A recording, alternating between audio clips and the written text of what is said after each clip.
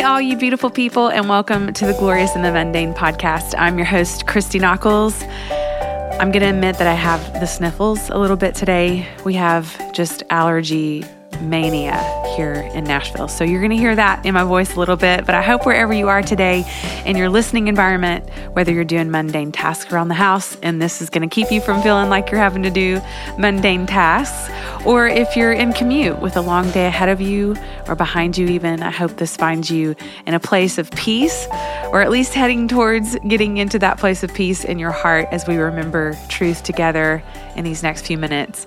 I wanted to give you the heads up that my sweet friend Jenny Allen and I will be touring again together coming up very soon in the month of October for the Freedom Tour.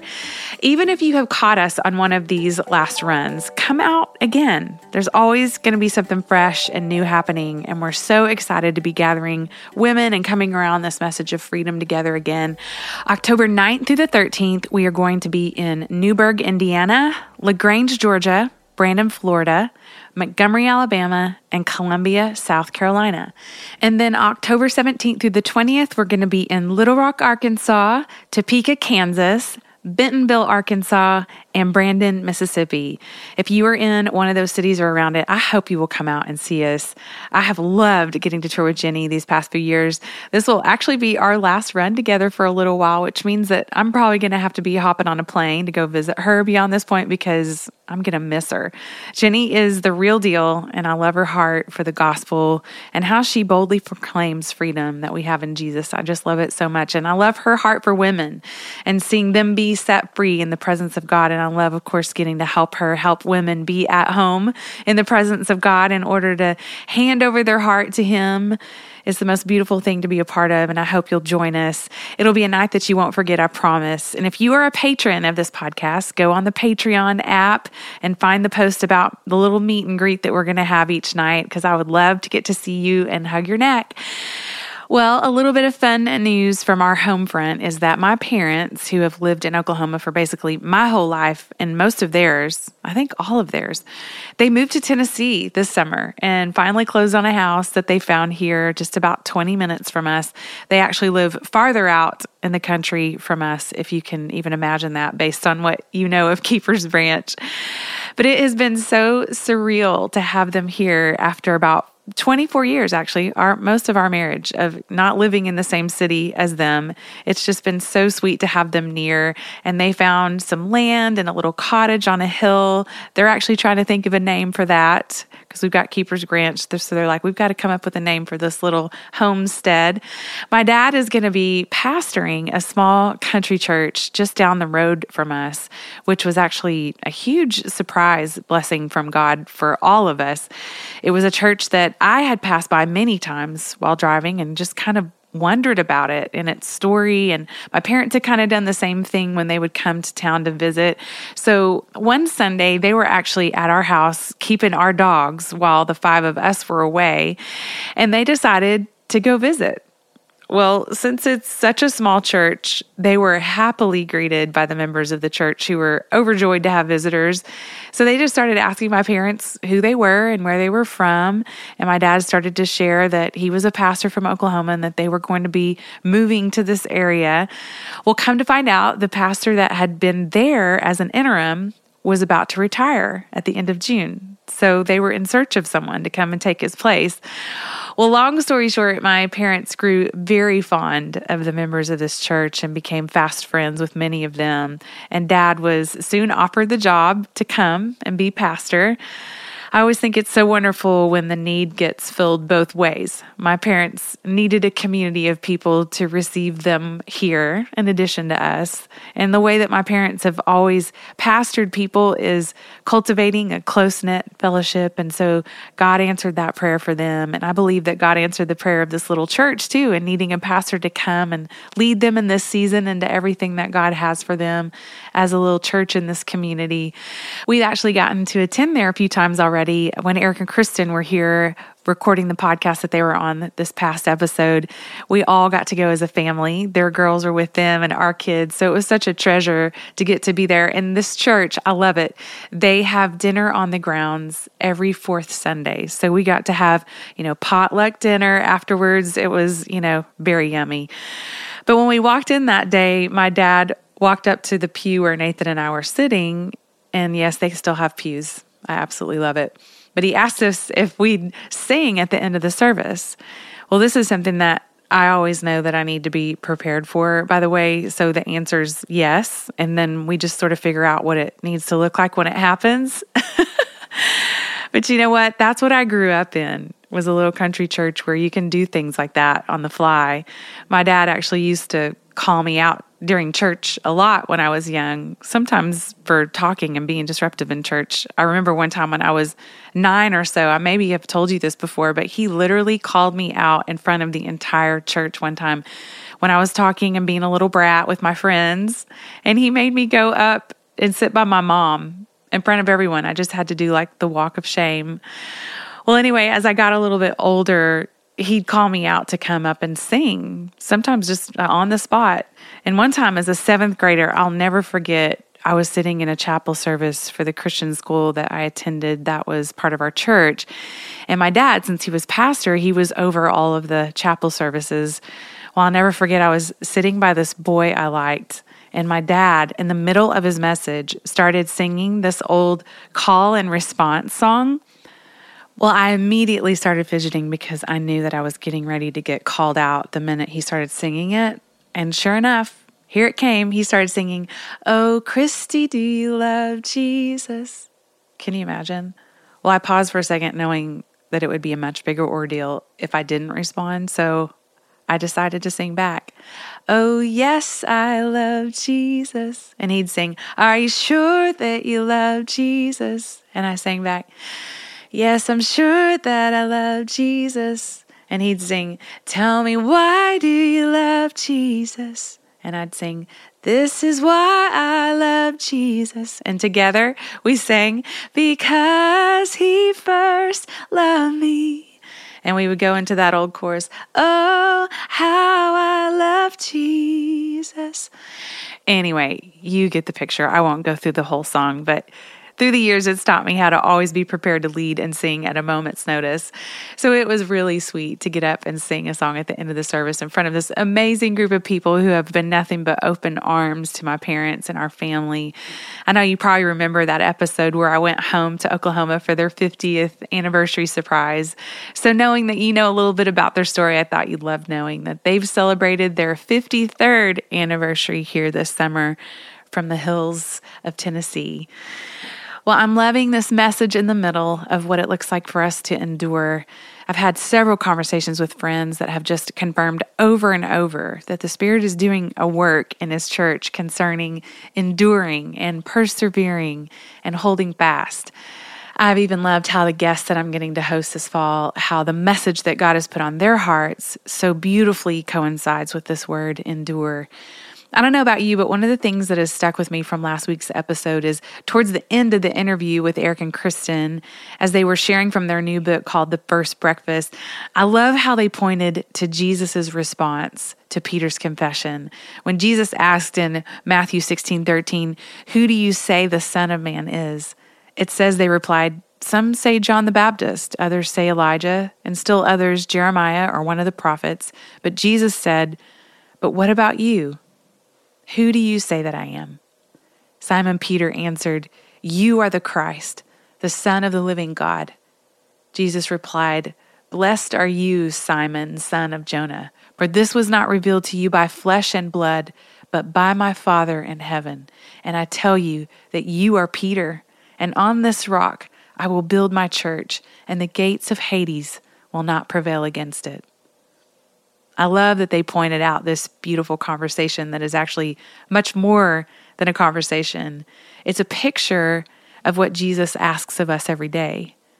Who do you say that I am? I love how they pointed out that Peter's confession, his answer back to Jesus, "You are the Christ," is what caused Jesus to respond to Peter, giving him his new name and his calling. It's as if Jesus said, "Okay, now that you've affirmed who I am in your heart, let me affirm who you are and give you a new name. And I'm also going to give you a new calling over your life, one that's going to change everything." Isn't that beautiful? That your confession today is what gives way to your calling. Our confession that Jesus is the Christ and the chief cornerstone that we build our lives on is the way in which Jesus will respond to us about who we are and what our calling is. This word confession is much deeper than just saying something out loud, isn't it? It's really about our belief. In fact, one of the definitions of confession is just that, a statement of what one believes. I know that our confession that Jesus is the Christ sounds like a no-brainer, like super fundamental and elementary in our belief, but just like so many things in Scripture, there's so much power in this simple confession, and it has everything to do with our endurance. Again, this message of enduring is a message that was sent long ago. It's one that has stood the test of time. This message for the church to endure still endures. We have the Holy Spirit to thank for it, that His presence with us gives us the strength and endurance we need, and it comes straight from the source today. We aren't enduring from our own tired strength. As we know, that's a recipe for disaster. We endure today because of Christ in us. I'm curious, when you heard those words that Eric shared from the First Breakfast book, that Jesus' covenant with you is greater than your commitment to Him, what'd you think of that? I'll admit that it took me a minute to process it at first. When I first heard Eric say that, part of me wanted to kind of knee-jerk a little bit and go, okay, wait a minute. My whole life has been about my commitment to Christ. It's the theme of my song. It's the meaning of my days. But at the same time, everything in me wanted and even needed to believe that that's true. There was a sigh of relief in my soul to understand that this whole Christianity thing, this following Jesus, it's not actually dependent upon me after all. This is the power of the gospel. The weight of everything that you and I believe and walk in and live out can be placed upon Jesus' covenant promise with us. The covenant He Himself fulfilled. The one that God instigated with man long ago. His promise to you today is greater than your performance. His covenant with you outshines and far outweighs your commitment to Him today. Now, is our commitment to Christ a good thing? Of course. I believe it pleases Him. But more than anything, I believe it's supposed to look like an overflow of the heart, a gratitude that spills out, a joy that bubbles up, a heart that says, how can I bless you today, God? We begin to not want sin in our lives. In fact, we go to war with sin to put to death the deeds of the body, not for commitment's sake, but because we're beholding this God who would bring us into a covenant that He Himself gave His own Son to make new for us and to seal up in us by His Spirit. Romans 8:12-17 says, so then, brothers, we are debtors, or some translations say we have an obligation, not to the flesh, to live according to the flesh. For if you live according to the flesh, you will die. But if by the Spirit you put to death the deeds of the body, you will live. For all who are led by the Spirit of God are sons of God. For you did not receive the spirit of slavery to fall back into fear, but you have received the Spirit of adoption as sons, by whom we cry, Abba, Father. The Spirit Himself bears witness with our spirit that we are children of God. And if children, then heirs, heirs of God and fellow heirs with Christ, provided we suffer with Him in order that we may also be glorified with Him. So we do have an obligation, but it's not to the flesh, which we so often run to, even to try to do good deeds, to try to measure up. No, our obligation is to live as sons and daughters, to take our part and our place in the promise as His kids. I was thinking this week more on this word endure, and it dawned on me that enduring isn't going down some sort of checklist. It's more like we have a set of building blocks in front of us to work with, kind of like the postures of the heart that we studied some time back. One posture led way to another, didn't it? I love God's way because it works, but also because it feels like momentum, meaning that you simply take one step of obedience towards Him, and often it opens up layers of life-giving work in us. Like Peter's calling came out from his confession, I believe that our endurance begins with our confession too. What we have confessed with our hearts and our lives and our mouths has everything to do with how we will endure in this life. Confessing that Jesus is the Christ packs a serious punch. It means that we confess that Jesus is who God says he is, and that he came and accomplished everything that he said he would. If Jesus is the Christ, then God really does so love the world. He so loves you. If Jesus is the Christ, he indeed is the Lamb of God who takes away the sins of the world.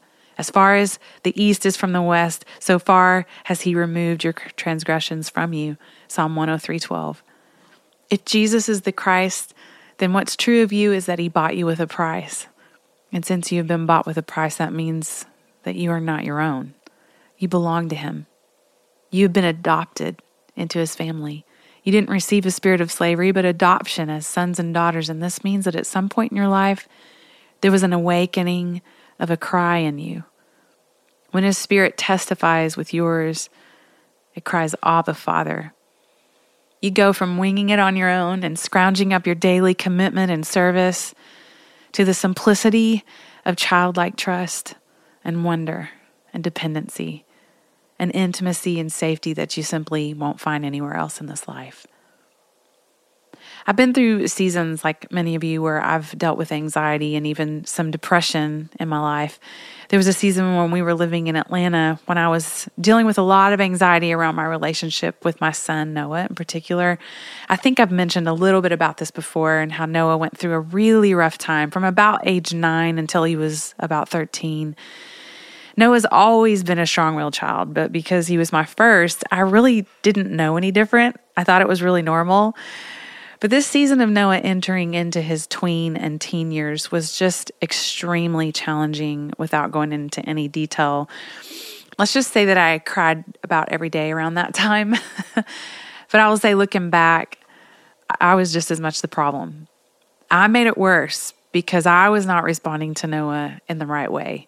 And what I mean is that the confession in my heart at that time in my life was not filled up with, Jesus, you are the Christ.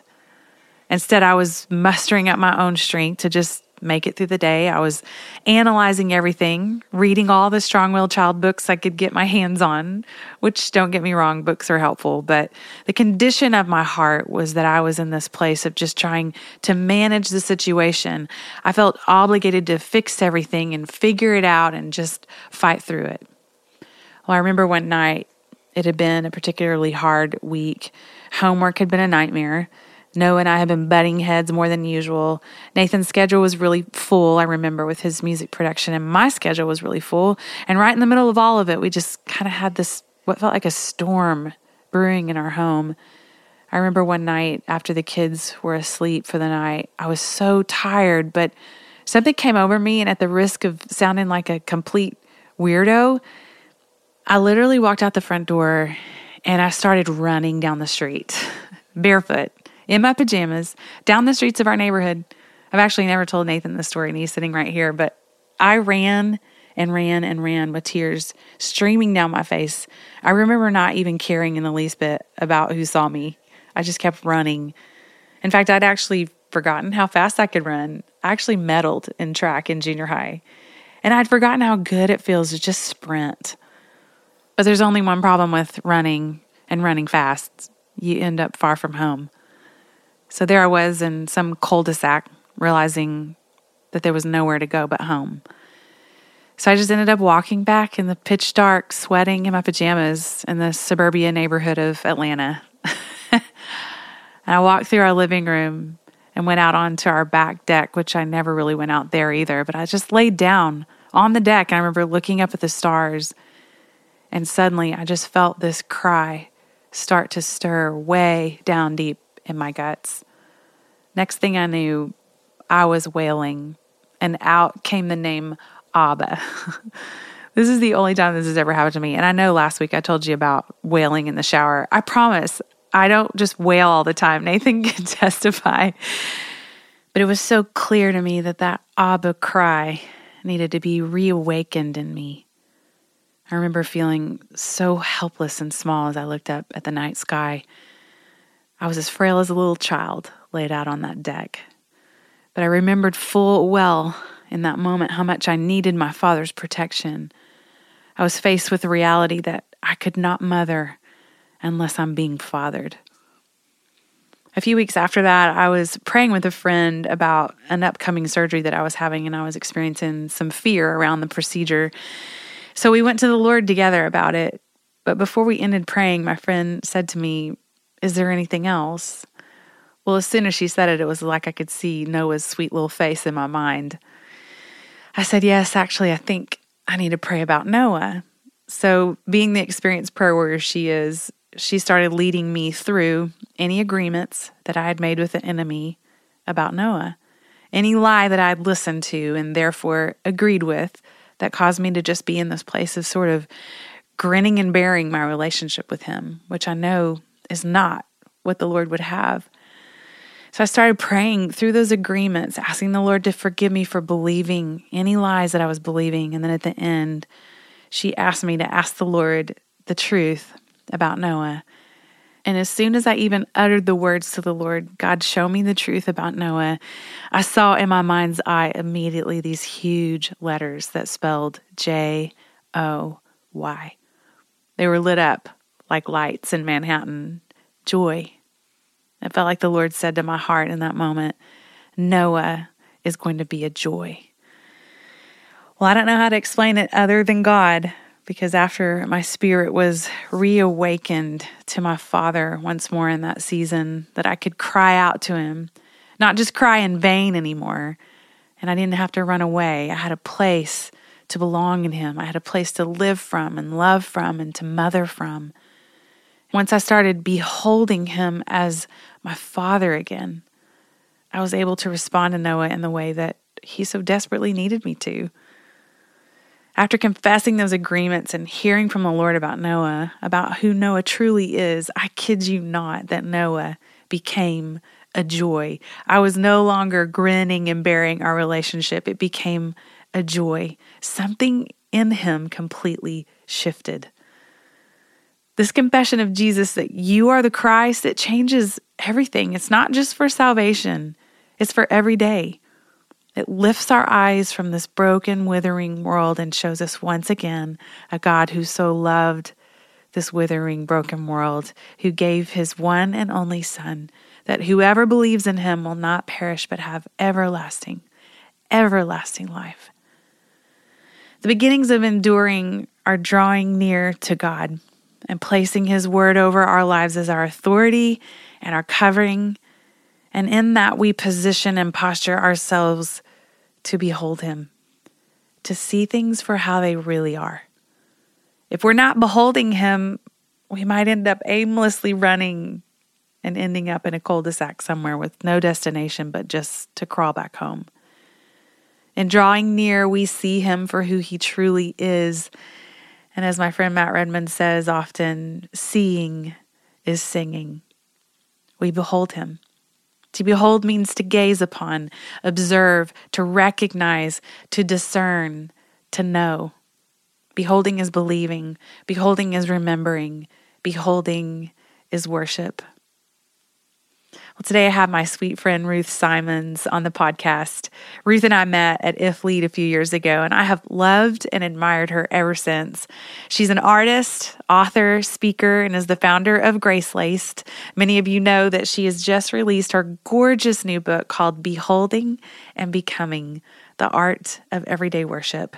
It features 850 pieces of stunning original artwork, as well as a journey through 16 everyday life concerns that almost anyone can relate to, such as the daily grind, dirty dishes, unfair circumstances, resources, how to measure success.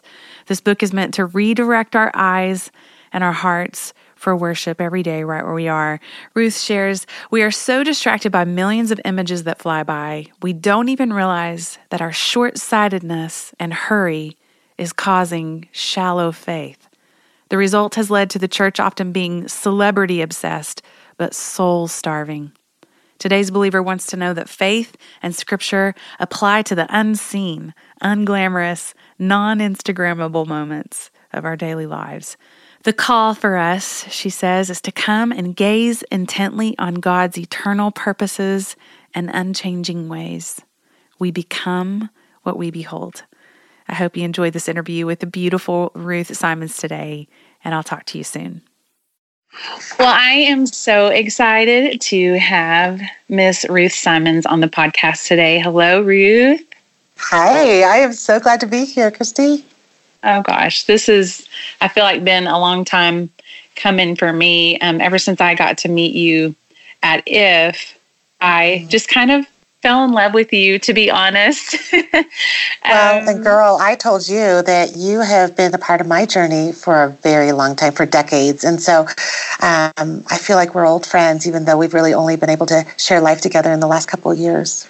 Well, you are a person of peace, and every time I see you, you really do have the countenance of Jesus, and I'm so thankful for your life and your art and your message and just what you bring into the spaces that I've gotten to be with you in is truly remarkable. So I'm so excited to have you today. Thank you, friend. I'm super honored to be here.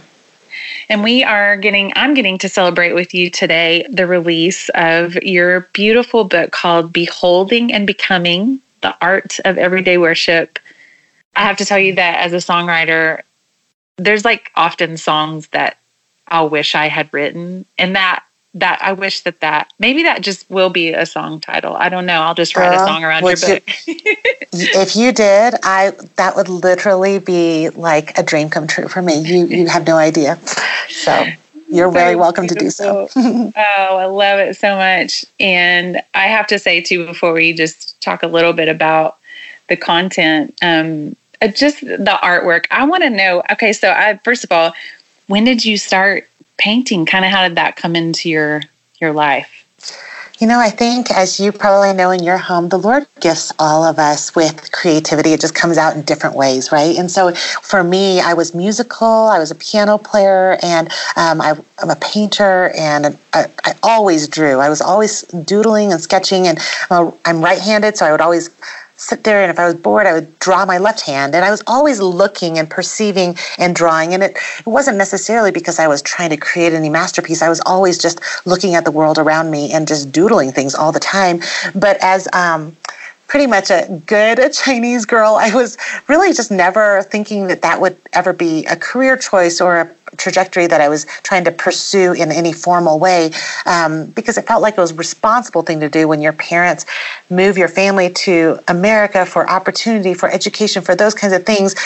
It was never on my radar to study art. And so really I was going down that path of, medicine and science and doing well in all those things, doing well in the study of science and math and excelling in those things, but just really wasn't my heartbeat and didn't reflect my creativity. And so where I really always came alive was writing and in art, and really didn't pursue it in any formal way until my almost last year of college, in which I kind of turned a corner and said, you know what, I think I want to get my degree in fine arts after all.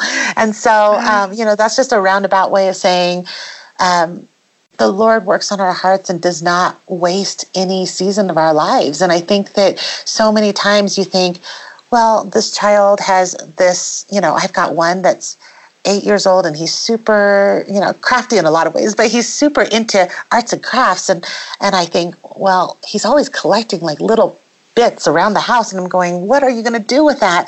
But I realize that God truly does instill in us early on a desire to bring back to the world the way we see things. Are you a perfectionist? I know that's a weird question, but totally recovering perfectionist. Absolutely. Okay. Girl, I was that person who would be like, let's just start completely over.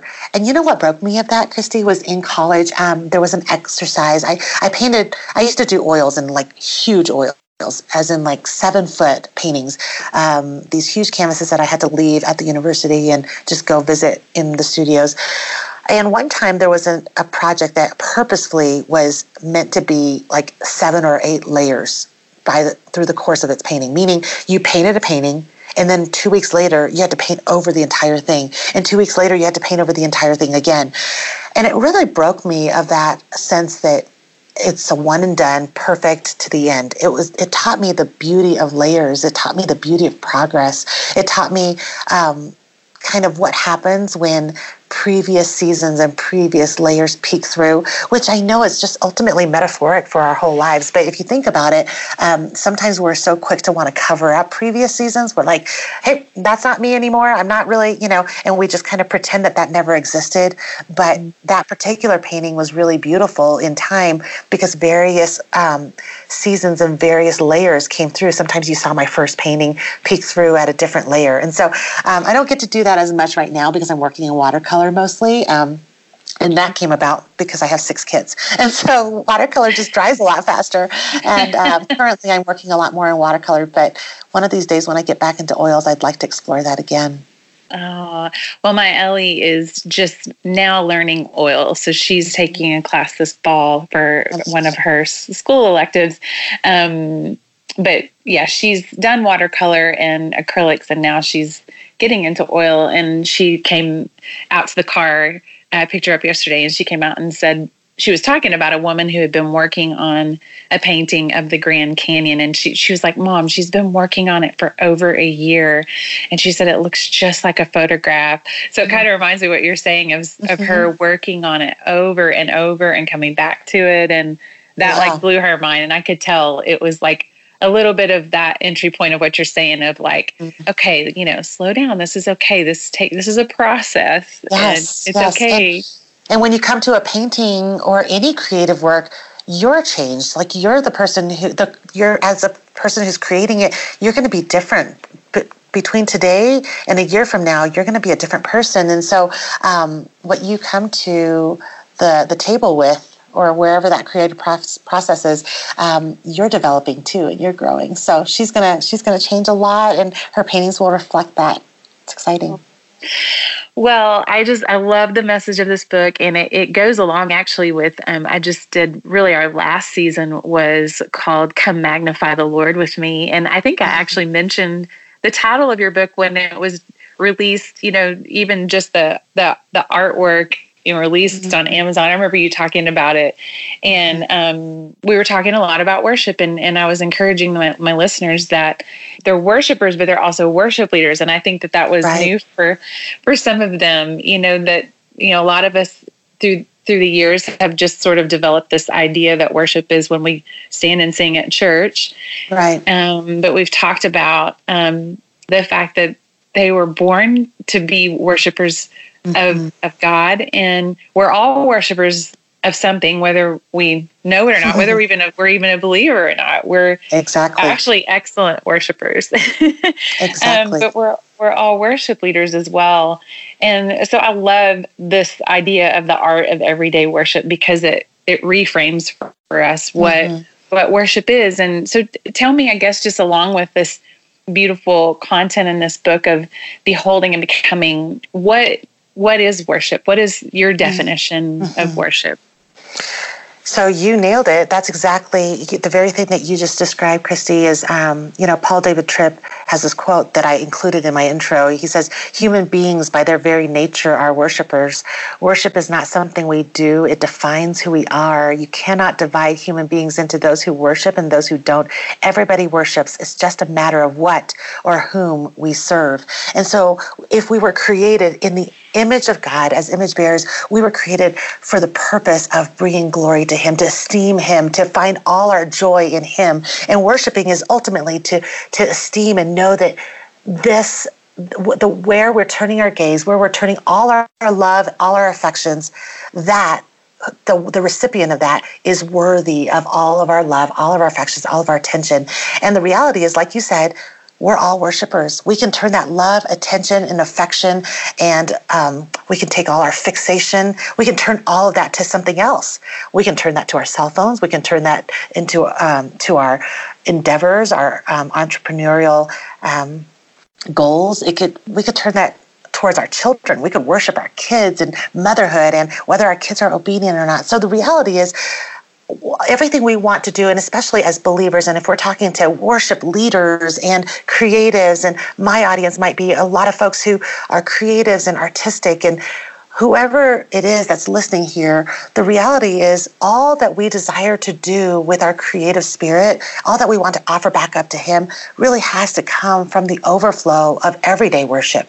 It can't be something we muster up and we make professional, or we create some way of saying, worship is what I do when I step onto that stage, or I step into that country where I'm going to serve Him, or it's on Sunday mornings when I've got the right mood set, or even my devotional time when I'm playing a certain song and I'm in the mood. No, it's not that. It's when, God gives us 24 hours in a day and He's pursuing us right where we are. And so the desire here with this book is to draw our attention to the fact that when Paul says that when we behold the glory of the Lord in 2 Corinthians, that we're being transformed one degree of glory to another. When he says that, if we break that down, the point is that you become what you behold. So if you are beholding God's glory, then you're going to be transformed by it day by day. But does that only happen on the mission field? Does that only happen at an awesome rock and worship concert, or a worship conference, or a concert, or something magnificent that we know? It happens in our everyday lives. And so this book is a bit of an invitation for each one of us to observe and be aware and take notice of how the gospel transforms our everyday moments and turns our gaze from just seeing our circumstances as they are to recognizing that He uses all things to sanctify and transform us from here until eternity.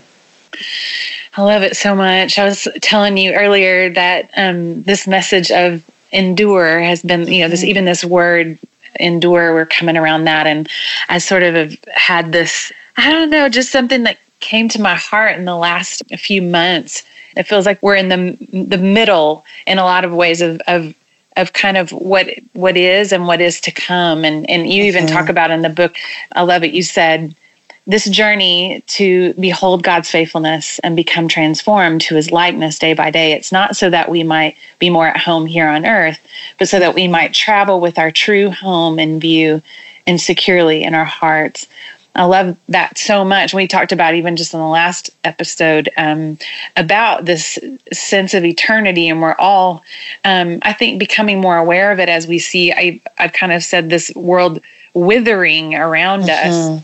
And what it looks like to endure. Kind of the message in the middle to the church or to all of us is to endure. And in this kind of middle time, what it feels like, between the now and the not yet. And I love this sense of eternity and setting our gaze and drawing near to the one who endures forever.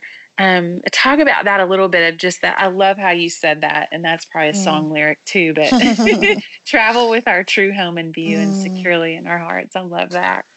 I think it's confusing for believers sometimes because we understand that in an instant, when we receive Christ, when we surrender it all and we say, I now know that I can't muster up enough good works to be favorable in your sight, Lord. I need the blood of Christ to cover me. When we recognize that, it happens in an instant that we are welcomed into the family of God, that we are made right with Him, that the veil is torn and then we enter in. That is an immediate, instant, sudden, total transformation of our position with Christ and with God, right? Absolutely.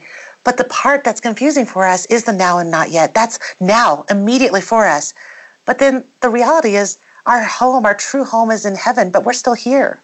Our true home is utter holiness and complete transformation and being without tears, without sadness, without any sin with Him. But now every day I wake up and I'm still dealing with my temper. I'm still dealing with my impatience. I'm still struggling with worry and anxiety and fear. And so what do we do in the now and the not yet? We are promised everything. We do have all that is ours in Christ is now immediately ours because we're totally forgiven and welcome and we're free. But what happens between now and eternity is that the not yet is that He is still working out the the fruit of that, the outward manifestation of that. He is still making all things new in the sense that our bodies are still in a broken world. Our neighbors are still broken people. We are still working and toiling and fighting against our sinful nature. And so, we still are being transformed day by day. And so I think in part that idea of enduring is that we have to really know who's the author of our endurance and what is actually carrying us through. Because if we only believe that we're saved for walking through the pearly gates, but we don't realize that we're saved to abundant life and endurance now, then we're going to walk around feeling kind of like we're lacking something. And you know what? I, for one, wake up still having to preach the truth to myself that I lack nothing in Christ, that I have everything I need for life and godliness if I'm in Him, if I look to Him for it. If I look to myself, I lack everything. If I am hoping that something in me today will get me through and be that person who will show Jesus that I was worthy of being saved, I'm going to come up short. And so I think endurance immediately kind of makes us all want to roll up our sleeves. When we hear that word, we're kind of like, oh yeah, here we go.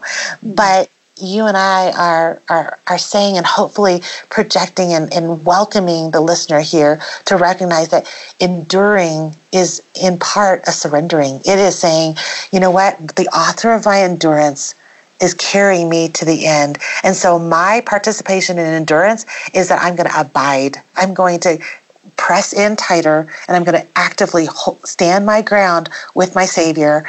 And He is the reason why I can endure, because He endures forever. Well, I've been talking to a lot of friends, even just this week, around this word endure, and even just around this thought that, kind of in the messy middle of transformation of even the war on sin in our own lives. And just, I find myself, I think I can kind of project my own limitations on God. And I start to kind of humanize Him in a way of going, okay, I'm tired, I'm worn out. Here's all my tendencies to fall away and to not measure up. And I start finding that I project that on Him, and I have to kind of go, okay, wait. And, the enemy loves to stir that pot. He loves to get us to start kind of projecting our own limitations on God. But I love Isaiah 40:28-31. It says, do you not know? Have you not heard? The Lord is the everlasting God, the creator of the ends of the earth. He will never grow faint or weary. His understanding is beyond searching out. He gives power to the faint and increases the strength of the weak. Even youths may faint and grow weary, and young men stumble and fall. But those who wait upon the Lord will renew their strength. They will mount up with wings like eagles. They will run and not grow weary. They will walk and not faint. Tell me a little bit about, I think that all of us, we want to know how we can set our gaze on this God who does not grow weary, who gives strength to the weak. If enduring looks like drawing near to this one who endures forever, what are some practical ways that you do that every day? Like, what are some ideas maybe even that we might not even know, are an option for us to set our gaze upon the Lord? I think the reality is we have to know the Word of God to know who He is. But some of us wake up in the morning, and I know for me, I stumble down the stairs, and in my mind I think, okay, I need to have fuel for the day. I need to go to the Word. And I kind of go forgetting that He's a person. He is to be known. He's pursuing me. I kind of open my Bible and think, where am I supposed to be in the Scriptures? And so one of the things that I do practically is that I don't even open my Bible first. I step outside and I just literally go outside. And it doesn't matter where you live. You don't have to be in the mountains. You don't have to be by the ocean. The sky is available to all of us. And I think sometimes when we step outside, we kind of have to reorient ourselves. And I really think that the art of everyday worship is a reposturing and a reorientation every single day. And the reality is, if you step outside and do exactly what you just talked about and realize that He is God and we are not, that sets the course for the day. It helps us go, I had nothing to do with that sun rising. I had nothing to do with waking. I mean, really, the fact that I have breath today means that he is still in control. And I think that sometimes when we just start with such a practical step of stepping out the door, taking a quick walk, going to observe, like maybe watering your plants anywhere, in the house, out in the front yard, whatever it is, but doing something that where you go, I did not have anything to do with this thing growing and this world being held together. And for me, just me practically, for me, it's seeing the sunrise, it's seeing a sunset. For me, sometimes it's seeing how the birds fly across the sky and maybe seeing a new bud open. And that's why you see a lot of nature themes in my paintings, because that's where I've learned to turn my gaze. It doesn't mean that I am learning all about Jesus by studying a plant. It's that I have to go to the Word of God. Of course we have to go to the Word of God. But sometimes we need the reminder that he's pursuing us in more ways than just the text on the page, and that the Word of God will come alive when we start reorienting ourselves first and foremost to gazing on the ways he's tried to reveal himself to us in everyday ways.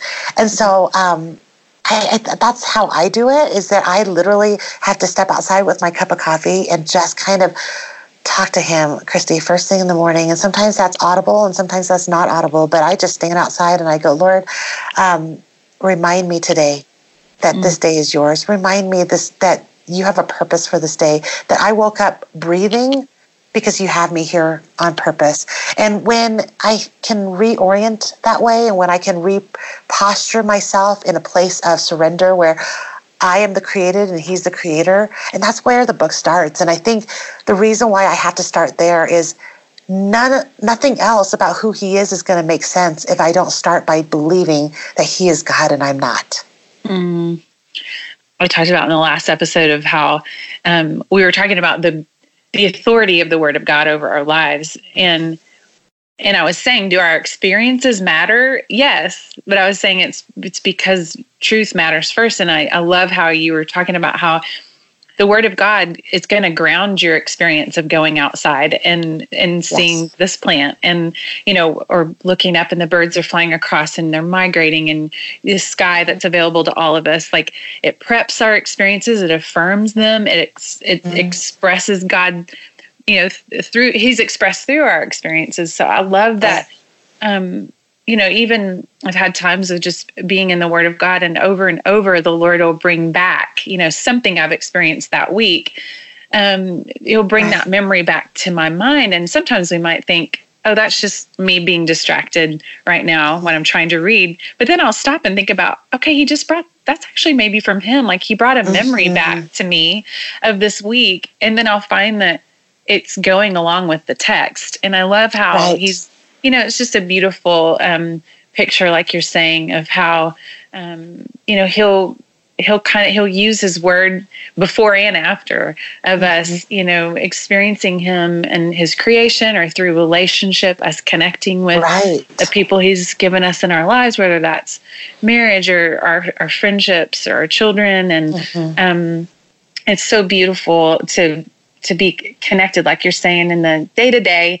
And I talk about that a lot because, just years ago, the Lord got a hold of me because I was kind of that person who thought, I only could experience the Lord in those bigger things, like you were saying, the concerts and the conferences. And the Lord got a hold of me a long time ago, especially to just be in the moment with my children and to experience the glorious and the mundane. And knowing that it happened, I've shared the story on my podcast. It happened in the bathroom while I was cleaning a toilet, of him just showing up, his presence with me in the mundane and calling me to look at him deeper and to actually calling me to enjoy him. I love that. And I love that. It feels like even when I just open up, this new book of yours with all the paintings. And I love that even in the beginning, you give like a little, kind of a little like key to the things that you painted. And of course, I have to say my favorites, I can't take my eyes off of the pomegranates. And the honeycomb. Honeycomb has like become a sweet thing for me.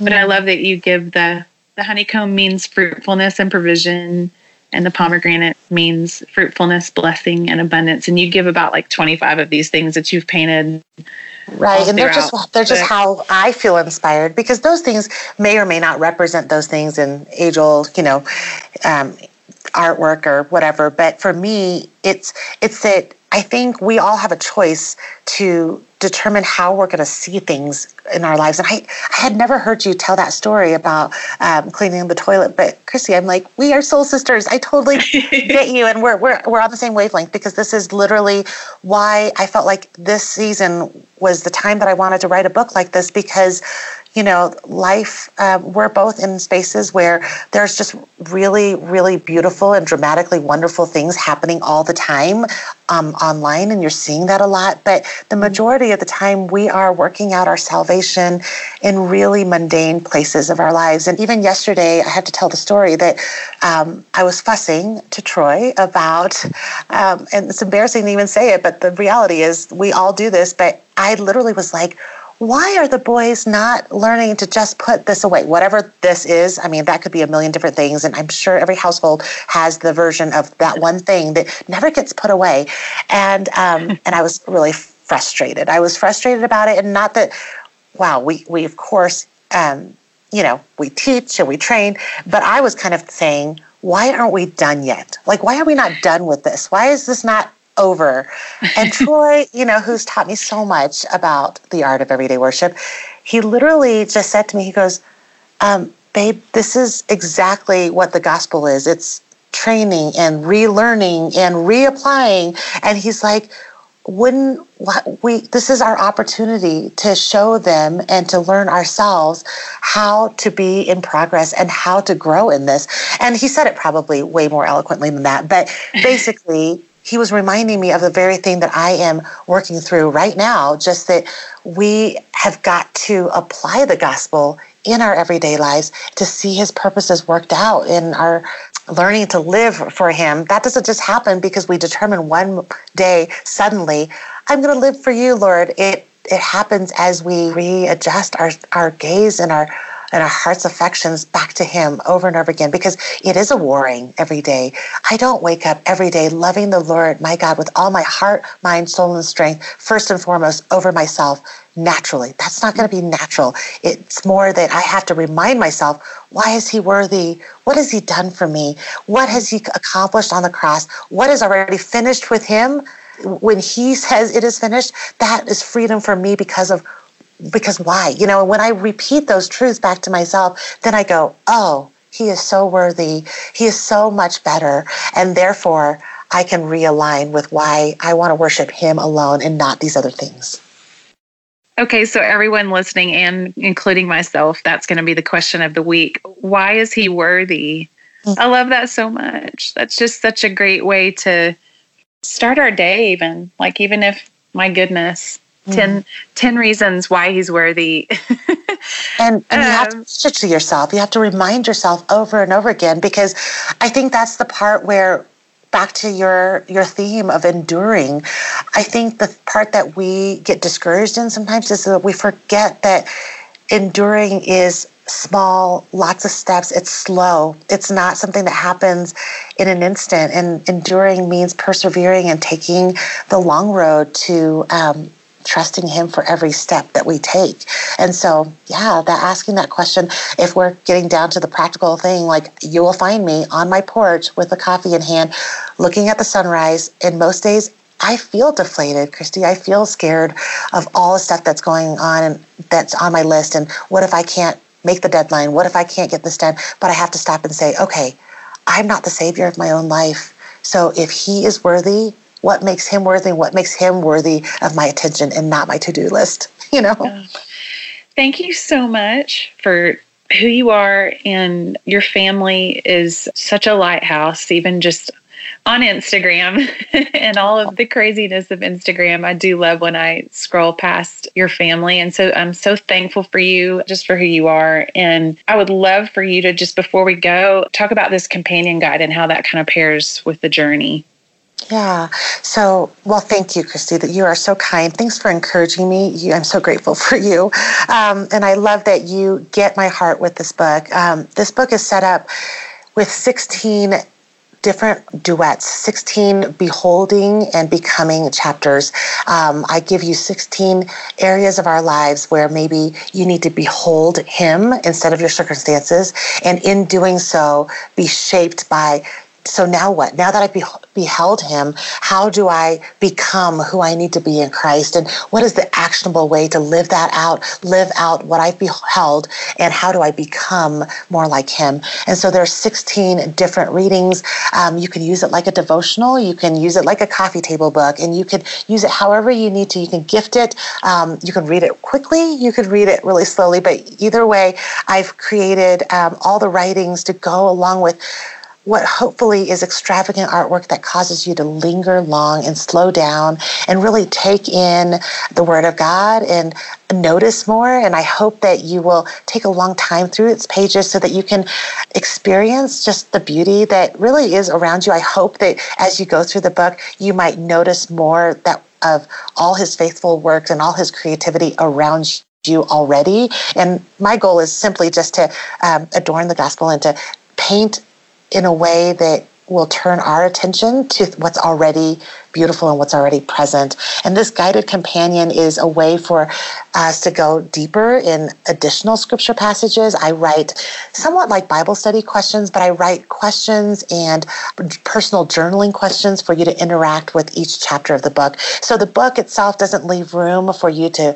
write or journal in it. I am absolutely never offended when somebody marks it up and circles and does all that. I think it's incredible when you interact with a book and leave your own markings all over my work. I welcome you to do that. But if you're somebody who needs a journal that has lines in it that causes you to dig into the scripture passages a little bit more with prompts and with questions that help you study the passage, that's what the guided companion's for. Gotcha. And then I think after I read it and maybe hold on to it for a year or two, I'm going to tear some pages out and frame them. You don't have to do it, girl. We're actually going to sell all those prints in the shop. So, you are? Oh, yeah. We're going to have majority of those prints available as 8x10s, 11x14s, and canvases. So please don't. You don't need to. Okay, well, I'm glad I said that. Well, I'm excited to know then that there's prints and I don't need to butcher your book up. It's gorgeous. I'm so excited for this release, and just thank you so much for being our guest today. I know that all that you've shared and just your life and even what God's done through this book is going to be so encouraging to so many people. So thank you, Ruth. I appreciate you. Thank you so much for having me, Christy. It's been a joy to be here, and you are such a treasure to me. Thanks so much for having me. You're welcome.